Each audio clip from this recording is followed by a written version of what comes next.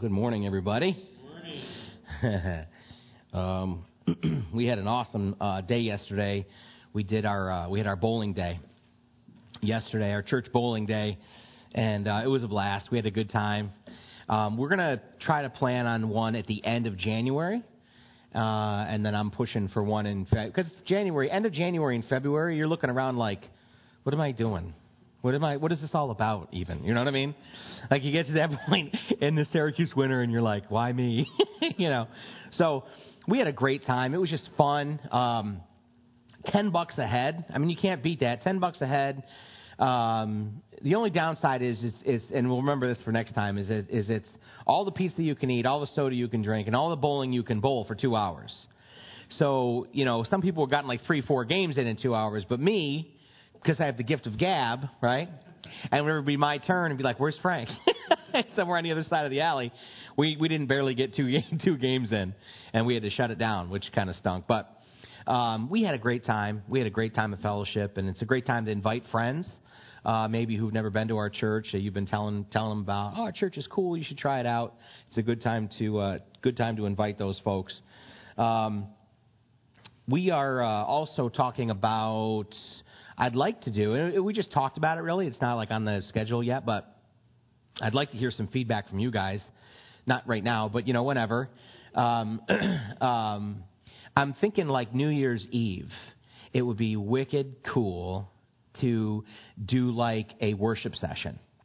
And I don't mean like a concert, I mean like we'll put all the chairs in a big circle, and everybody who loves worship and everyone who has an ability to sing or play, or you just love worship, right? Because Dad will be there, and we know how that works. So, and my thought is like 7 to 9 or 6 to 8, so that you still can have your New Year's Eve plans, you know, with your family and friends, whatever it is that you do.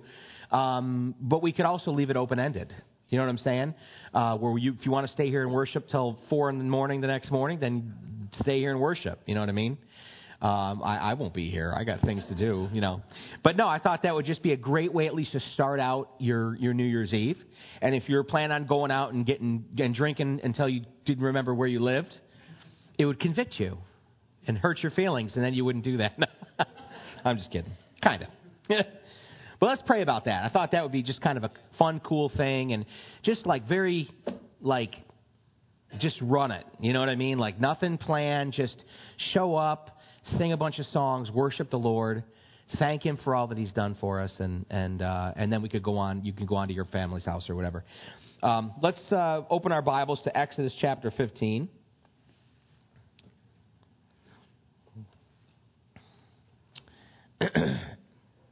Exodus chapter 15. Let's start with a word of prayer. Heavenly Father, we thank you so much for your word, Lord. And we pray, Lord God, that like David, we would hide it in our hearts, that we wouldn't sin against you, Father. We pray that your word, Lord, as we study it and as we read it, Lord, you would, by your Holy Spirit, Lord God, that you would bring it to life and turn it into that double-edged sword. Lord, for us, that trimming sword, Lord, that sword that comes into our lives and our hearts, and it shows us, it manifests to us, Lord, whatever is in us, Lord, that needs to change. Whatever is in us that needs to be bolstered. Whatever it is that is in us, Lord, that needs to be exercised. We ask that you would have your work, Lord, through your word in us. We pray that it would have its perfect work. We pray, Father God, that we would hide it in our hearts. And that wherever we go and whatever we do, Lord God, you would be able to wake us up in the middle of the night, Lord, to speak to us. And you would resonate from this book into our hearts and into our minds, Lord. We pray, Father, it wouldn't just be a holy book. This would never be an obligatory thing that we do, Lord, where we gather together and we do this thing so that we can prove to people that we believe in God. But, Lord, that this would be our bread. And this would be what sustains us, Lord, in a desert, in a wilderness, Father. We pray, Lord God, that you would be blessed today by our attentiveness to your word and by our worship of you. And we thank you again, Lord, in Jesus' name. Amen. Amen. Exodus chapter 5. We began last week. This is the song of Moses. I'm going to finish up the Song of Moses this morning, and Dad is going to pick up in verse 20 with Miriam's song, much shorter, you know. she was apparently a get-to-the-point person, because Moses does like this whole chapter of song that goes on and on. It doesn't rhyme, you know what I mean? Like, and then Miriam says, sing to the Lord, for he has triumphed gloriously. The horse and its rider he has thrown into the sea. You're dismissed, you know. But that it's interesting to me. Just the I don't know if it's not the right word. The relationship between Moses and his sister Miriam. This is the first time we hear about Miriam again since. Do you remember since when?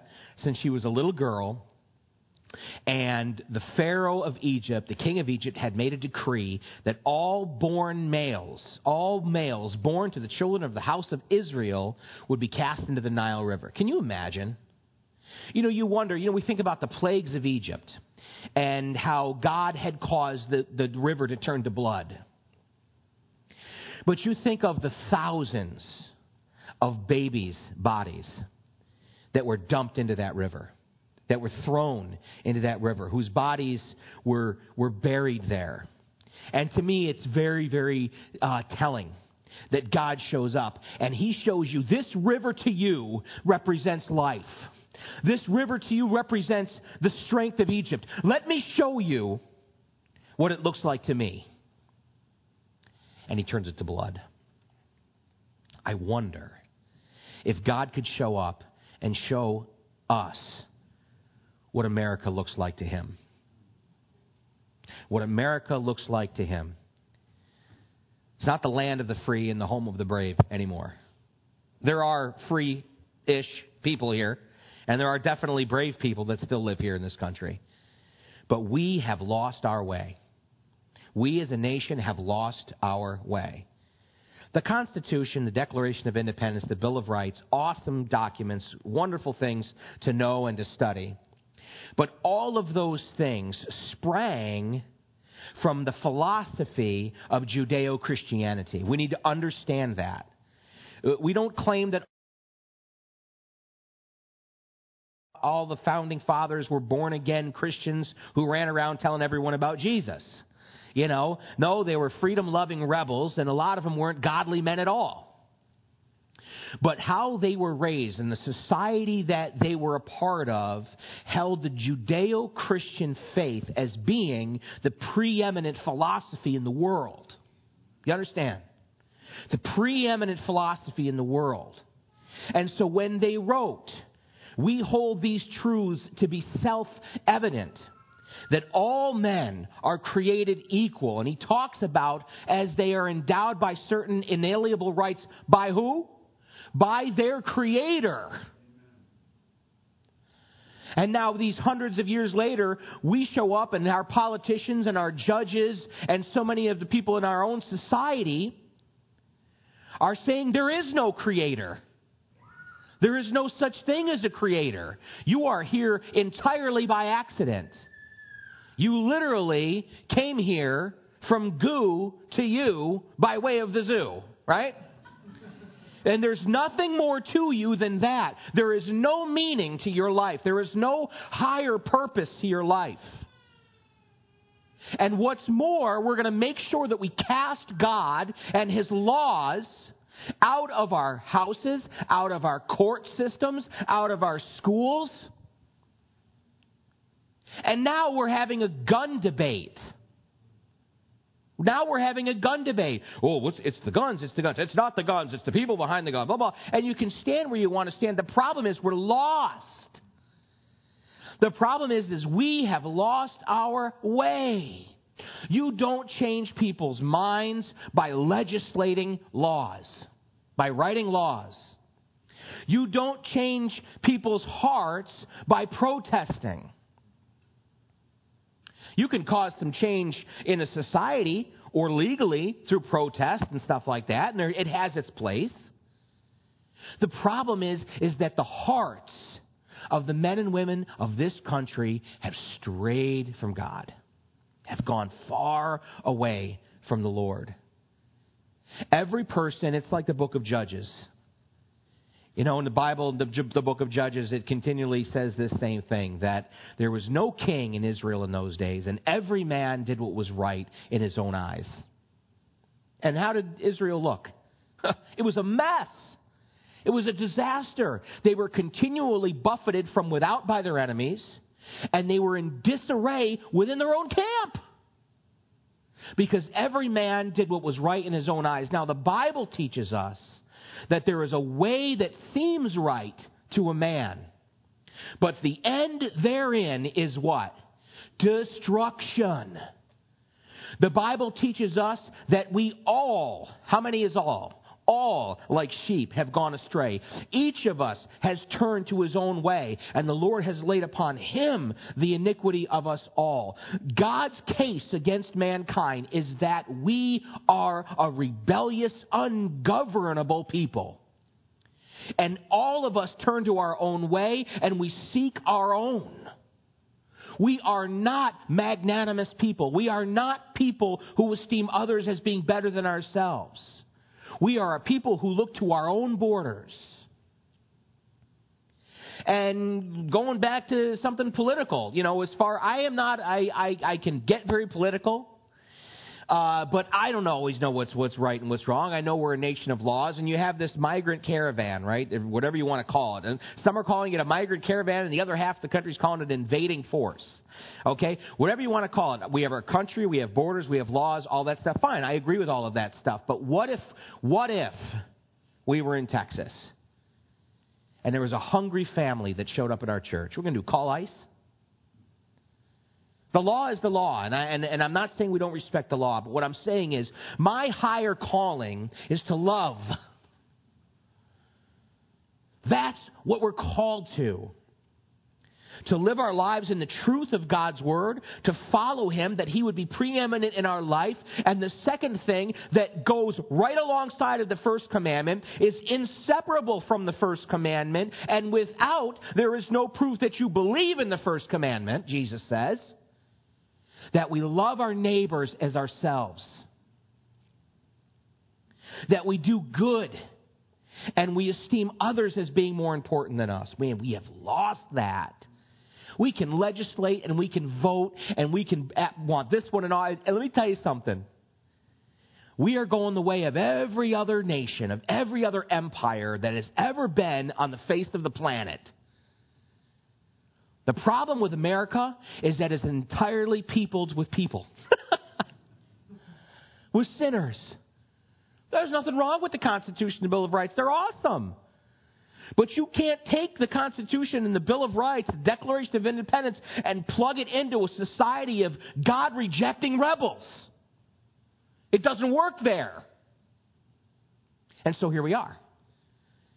And we have to remind ourselves as Christians, we have to remind ourselves, we do good, we live our lives peaceably, we obey the law, right? We live in a country where we have freedom to vote, thank God. We have freedom to vote. We can petition our politicians. But our preeminent calling is to God. Our preeminent calling is to know His Word and to put it into practice. And that is the difficult thing. And so I wonder if God showed up today, how America would look through His eyes. I think when God showed up in Egypt, it wasn't just to free the children of Israel. It was to show the Egyptians how truly powerless their gods were and what Egypt looked like to Him. It was a place of death. It was a place of destruction. It was a place of rebellion against the one true God. And God showed it up for exactly that.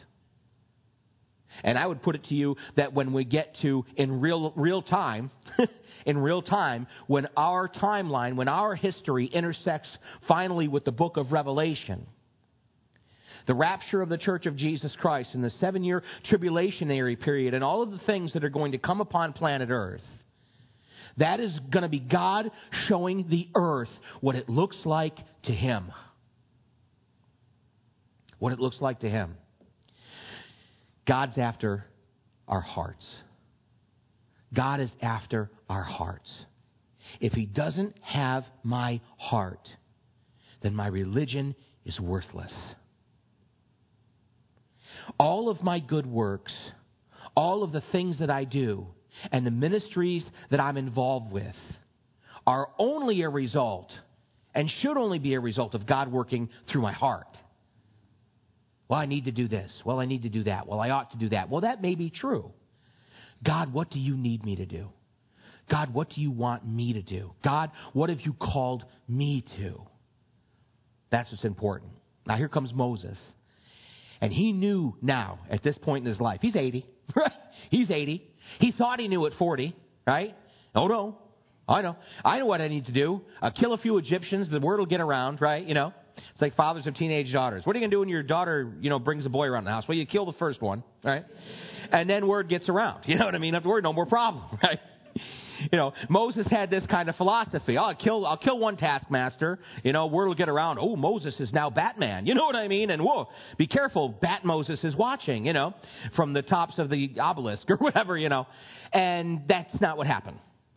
God allowed his plan to be exposed, and Moses had to flee into the wilderness. For 40 years, he's in the wilderness. He's reduced from what Josephus calls a mighty man in word and deed. He was able to dispatch the taskmasters who were set over the slaves in Egypt were the roughest, toughest, most ornery guys that they had. And the Bible says that Moses looked this way and that way, and like that, and buried him in the sand. Moses was a beast. And he said, surely the deliverer stands before you. Right? No. One of his first great object lessons in the person that God seeks to use. What do I need to be? Lord, what do you got? Well, I got this. I can do this. I can do that. No. That's unfortunate. That's all you got, huh? And so Moses is out in the desert and he is reduced. He's boiled down and reduced to nothing. When God finally shows up to him, he's forgotten how to speak. He's that's all day. God shows up, I want you to stand before Egypt. I can't even speak. I don't even know how to talk. He tells God, wow, I have nothing to bring to the table. And you see, Moses thought that he was giving God the reason why God certainly wouldn't want to use him. I've got nothing to offer. I bring nothing to the table. What's that in your hand? This? It's a stick. It's a stick. God. Really? It's just a stick? Throw it on the ground. And now Moses has come to the place where he's realized God has my heart, and God has given me a calling. It's not about me. It's not about me. It's about him being preeminent. It's about him being worthy. And he holds that stick over the Red Sea, and it parts. And the ground becomes dry, and the children of Israel pass through it. And the Egyptian armies follow after them. And can you imagine standing on the other side of the Red Sea and watching this? Certainly from the point of view of the children of Israel, whoa, oh my goodness, oh, I can't believe that. But from Moses' perspective, you wonder if he stands there and in his mind, in a flash, he goes from being a child in Pharaoh's house to a commander in his armies, to going out to see the plight of his people and trying to take matters into his own hands, to being a fugitive from the law, running away, hiding in the desert, to the burning bush, to the Nile River becoming blood, to the plagues of Egypt, and now with a stick. And my God, the armies of Egypt have been conquered. I'd sing something. You know what I mean? I'd sing something. Something to be just holy, holy. Something. I think that this is a combination of Moses being overcome with the power and presence of Almighty God, and at the same time, man, there's nothing better, there's nothing greater than being overcome with the presence of God while at the same time inspired by Him. If you have ever been studying, reading the Word, and pray, Lord, show me, Lord, just show me your will, and this and that, or even in the car worshiping, and all of a sudden you are overcome with the presence of the Holy Ghost in your life and in your heart, and He at the same time begins to show you stuff, you feel like you've already been halfway raptured. You know what I'm saying? Like, you're like, I think I'm floating, you know. I mean, it is the best. If you've never experienced that, that's what God wants for you. That's what God wants for each one of us. No, I wish we could live in a continual, nonstop, never-ending state of rapture like that. You know what I'm saying? Just float around and just, whoa, you know, the presence of God, the presence of God. That's what heaven's going to be like. Never-ending, nonstop, forever and ever and ever. Never will you stop being overwhelmed. I think every single time we turn and see the throne and see the Lamb, we will all over again. It's continual. You see the elders and the living creatures when we're shown the heavenly scene in the book of Revelation, and they stand before the throne of God, and they never stop. They're holy, holy, and throw their every time. Every time they turn and see the throne, they're overcome again. Can you imagine? For eternity, no more sorrow, no more pain, no more sadness, no more regret, no more sin, no more death. Just the overpowering presence of God forever. An overwhelming joy. Yeah, Moses sang. You better believe he sang. And at the same time, God inspired him. And it's interesting to me, look at blonde hairs all over me. You know what I was never prepared for in life? Let me tell you what I was never prepared for. In life, as a father and a husband of a large family, the hair. I'm serious. What's the one thing that you would say that you were not prepared? I was not prepared for the hair. It's a situation in my house, right?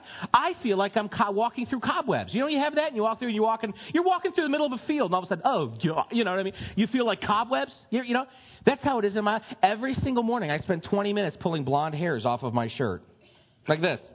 Look at this. Look at this one. Woo, you know, it never stops.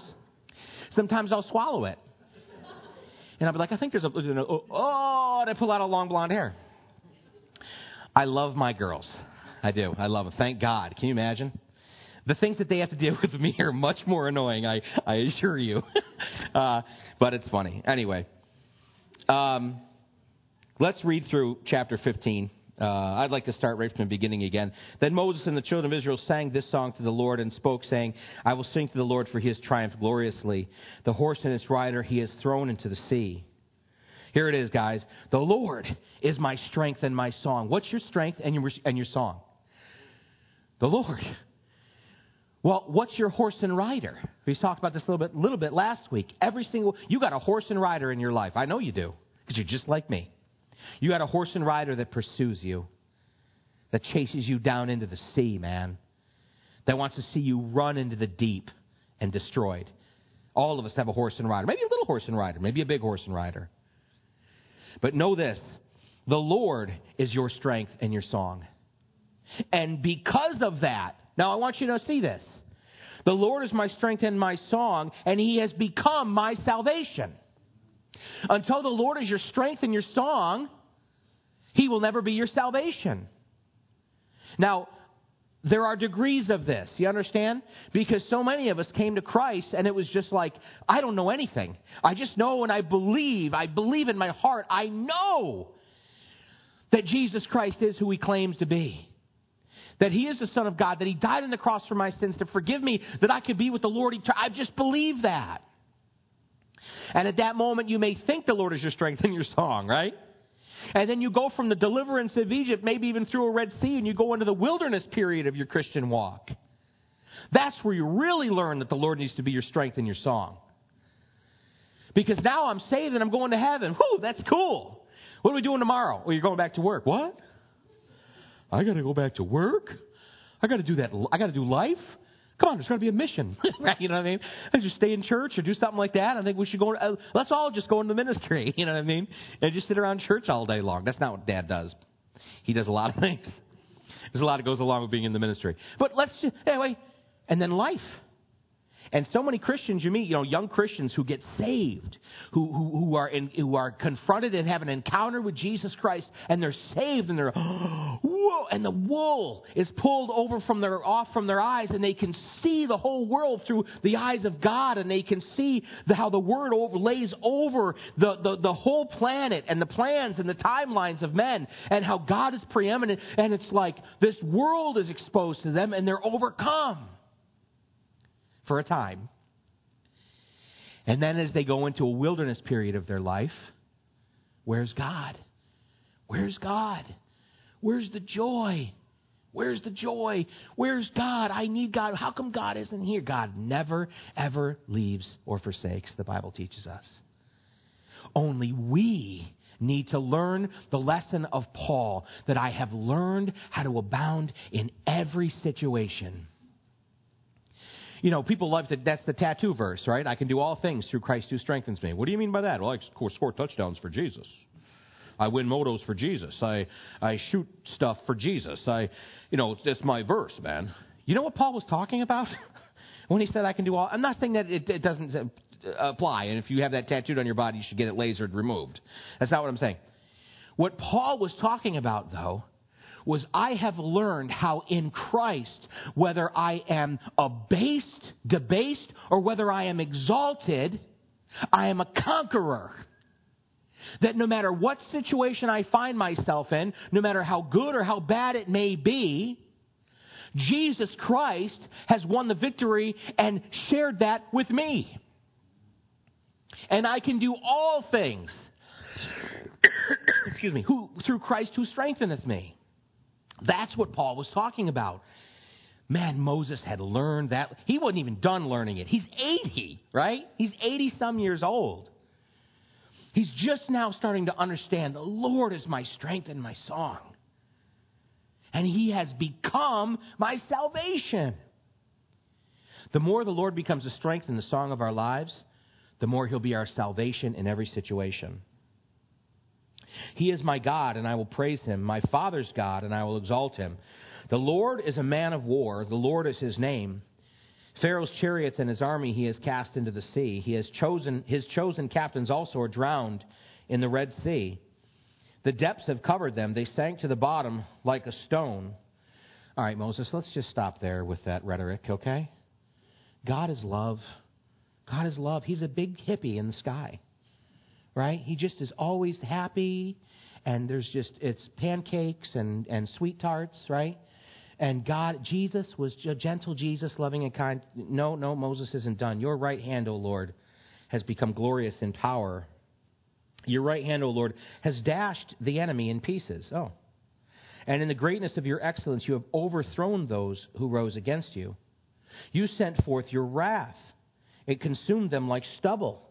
And with the blast of your nostrils, the waters were gathered together. The floods stood upright like a heap. It doesn't sound like a sea of reeds to me. The depths congealed in the heart of the sea. Literally in the Hebrew, that means frozen. It became like frozen water. Sorry, I lost my place. The enemy said, I will pursue. I will overtake. I will divide the spoil. My desire shall be satisfied on them. I will draw my sword. My hand shall destroy them. You blew with your wind, and the sea covered them. They sank like lead in the mighty waters. I think one of the things that it's just preeminently, the most important thing that we need to know about God is that He's love. The most important thing we need to know about God is that He is a God who did for us that which we could not do for ourselves. We could not find the way to God because we're separated from Him by our own sin. He made the way through Jesus Christ. And the Bible teaches us clearly that the gift is free. It is of faith through grace and not of works, lest anyone should boast. However, God is the same man of war today that He was when this took place. The Bible says that God is the same yesterday, today, and forever. Jesus Christ said, I have not come to abolish the law. I've come to fulfill the law. He said, not one jot or tittle, literally not the crossing of a T or a dotting of an I, will pass away from the law till all things are accomplished that God has preordained and prophesied. Not one jot or tittle, not one colon or period or dot or punctuation. Nothing will cease from being true about the law of God. God is the same yesterday, today, and forevermore. We talk about God's grace, and we talk about God's mercy, and we talk about God's great forgiveness. It is easy for us to fall into the trap of thinking that that means that God looks at sin and goes, it's between you and me. It's okay. I'll pretend that didn't happen. I'll pretend I didn't see that. No. That's not the deal. It's my sin. It's our sin that held Jesus to the cross. Who crucified Jesus? I crucified Jesus. Oh, it was the Romans crucified Jesus. Yeah, them too. Well, the Jews that crucified, them too. And I am every single bit as guilty of his blood as they are, or as they were. Every single bit. He said clearly to his disciples, no one takes my life away from me. I lay it down freely. Jesus Christ had to die so that we could be justified to God. It's the only way. That's what his prayer went in the garden. When he said, if there's any way, if this cup, if it's possible, let this cup pass from me. In other words, if there's any other way that people could be justified and brought to a relationship with you and a path made for them to go to heaven, if there's any other way than this. But not my will, but yours be done. Well, God allowed Jesus to walk the path and to be nailed to the cross and to die on the cross for our sins. What's he saying? There is no other way. So there is no just God's okay with that sin. God's okay with that sin. God doesn't look at sin the same anymore as he did in the Old Testament. That's not true. We simply are living in the state or the age, we call it the church age, is the age of grace. But God doesn't overlook sin. He buries it. He buries it. The Bible says we have been crucified with Christ and we live. Yet no longer we live, but Christ lives in us.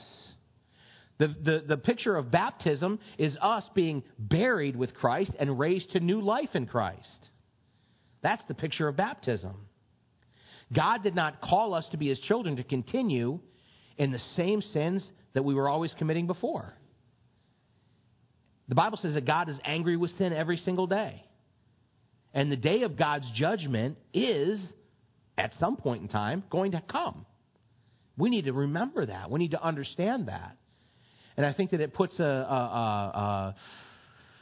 maybe a sense of urgency in our hearts. And people need to know about the truth of God's Word. People need to know about the gospel of Jesus Christ. Because there is a day that the door is going to be closed.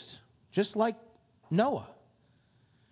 They mocked and ridiculed and laughed at Noah for over 100 years while he built that boat. And then the day came when the door was shut and the rain came.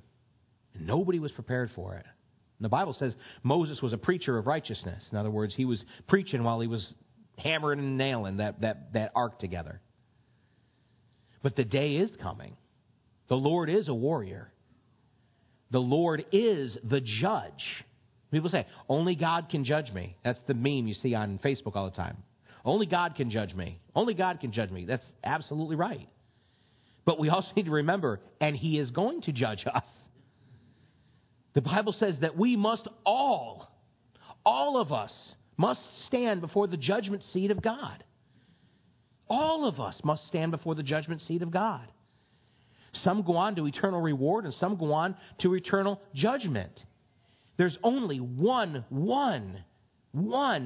question that we need to ask ourselves. And it's the same question that God asks when the books are open on that last day, on that final day, on that day of judgment. Is their name found in the book of life? Is their name found in the book of life? Everybody needs to know Jesus. Everybody needs to know about Jesus. There's no other name given under heaven whereby men must be saved. That's what the Scripture teaches us. It's important for us to remember this. So, when we get to we're in the Old Testament, and there's some rough stuff in here, guys. All right? I mean, there's some rough stuff. that God did and that God allows in the Old Testament. You read it and you're like, remember when the Israelites are traveling towards the Promised Land, towards Canaan, they are God's hand of judgment against the Canaanites. When he was speaking to Abraham hundreds of years earlier about the Promised Land, he said, I'm not bringing you there yet because the sin of the Amorites has not yet reached its fulfillment. And so when the children of Israel went into the land of Canaan, they were God's hand of judgment against the Canaanites, who were guilty of the most heinous acts that you could ever imagine. Things we wouldn't talk about ever in mixed company that they were guilty of. That was a part of their religious system. Some people say, gee, I don't think it could get much worse in America. Oh, it could get worse. It could get a lot worse. That's why we need to keep our focus on the Lord. I didn't mean to cheer you up so much. Is that cheery? Here's the thing, guys. I know it's funny when you, hey, can't you say something funny, fat man? You know what I mean? And I love to do that, and I love to make you all laugh, but we have to be faithful to the Word, don't we? And man, the Bible, Jesus had more to say about hell than any other person in the New Testament. You know that? Jesus spoke more about hell than anybody else. Because it's important that we understand that the Word of God is the Word of God. I don't like talking about hell, for heaven's sakes, right? I mean, who wants to talk about hell? Who wants to talk about the fact that people who reject Jesus Christ are not going to heaven? That is something that I don't like to say. It doesn't feel good to say that. Because you're afraid it can hurt people's feelings. And I don't want to hurt anybody's feelings. I want to make people happy. But God says that all of mankind stands guilty before Him because of their sin. All of it. Whether our sin is great or small, we can argue about this sin or that sin, or is it all day long. All of us stand condemned of our own merit before God. Everybody on planet Earth. And Jesus Christ said it Himself, I am the way, the truth, and the life. No one goes to the Father except through me. And when Nicodemus came to talk to Him about that at night, and he said, what must a man do then to inherit eternal life? Jesus said what? You must be born again of the Spirit. Your old self must be put to death. You must be willing to give your heart and your life to Jesus Christ. And not only die that spiritual death to self for Him, but then be raised to new spiritual life to live for Him. This life is not our own. The Bible makes it very clear. We were purchased with a price. The price of His own blood. There's no greater cost that has ever been paid in the history of the universe than the Son of God being slain like a dog in the streets and treated in the most horrific manner. The Son of God, the King of Kings. What must the angels have thought? As wicked men put their hands on their God and ripped Him asunder and bled Him out. They must have been thinking, let us go. Let us go. No. But all things must be fulfilled. Jesus Christ didn't die in vain. He died to purchase men to Himself. And everyone, the Bible says, who calls on the name of the Lord will be saved. But we got to call on the name of the Lord. There is a proviso there. I believe in God. I believe in God. It's not good enough. It's not good enough. The Word is very clear. God needs to be my life. I'm not talking about perfection. I'm not talking about you never sin anymore. You're never going to stop sinning as long as you're in these bags of skin, right? But my heart belongs to Him. And I know what He's done for me. And I know where He wants me to go. And I belong to Him. It's not my own life, it's His. That's what the Bible calls us to. We don't have any right to explain it away or water it down. Amen? All right. Come on up, ushers. You can let all the... Are there any kiddos out there? You just have the ushers up there. So the Lord's table is a great privilege. Is a great privilege for us to share together. And I want you to understand that this is a gift personally given to you by Jesus Christ. A personal gift from Jesus to you. Because Jesus Christ wants to share a meal with you. Remember, we talked about this before. In that culture, in those days, you did not share a meal with someone who was just to you. Because sharing a meal with someone was an intimate act reserved for family and dear friends. Brothers in arms. It was a very, very intimate act that was shared between brothers, family, friends, very dear friends.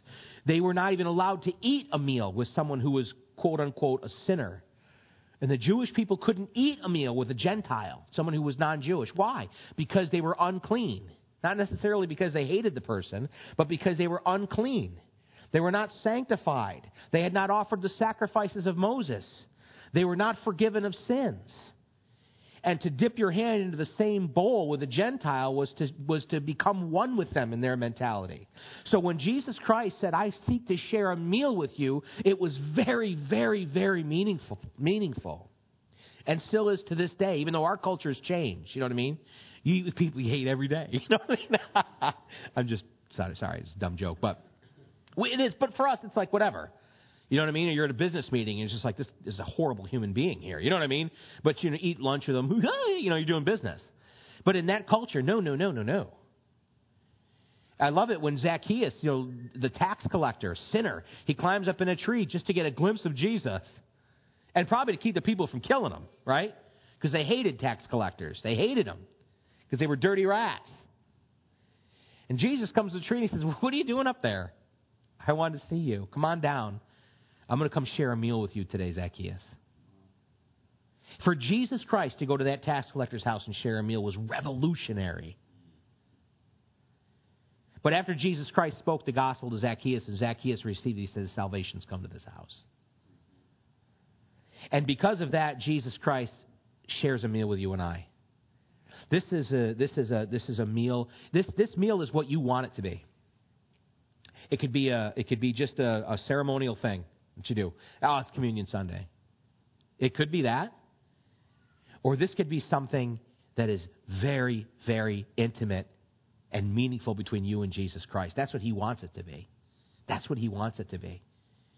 He said, whenever you do this, do it in remembrance of me. Think of me. Share this meal together and think of me. We know from what the Scripture teaches us that where 2 or 3 are gathered in his name, there he is in the midst. And so we believe that Jesus Christ is here today in spirit. And we believe that as we share this together in faith, believing that this meal represents what Jesus Christ accomplished for us, we're sharing a meal with him. It's so much more important. It's so much more meaningful than just a traditional thing that we do in church. It is so important. It's so important because Jesus Christ, God, is not interested in your religious activity. He wants a relationship with you, right? He wants a relationship with you. So let's share this together. Come on up, guys.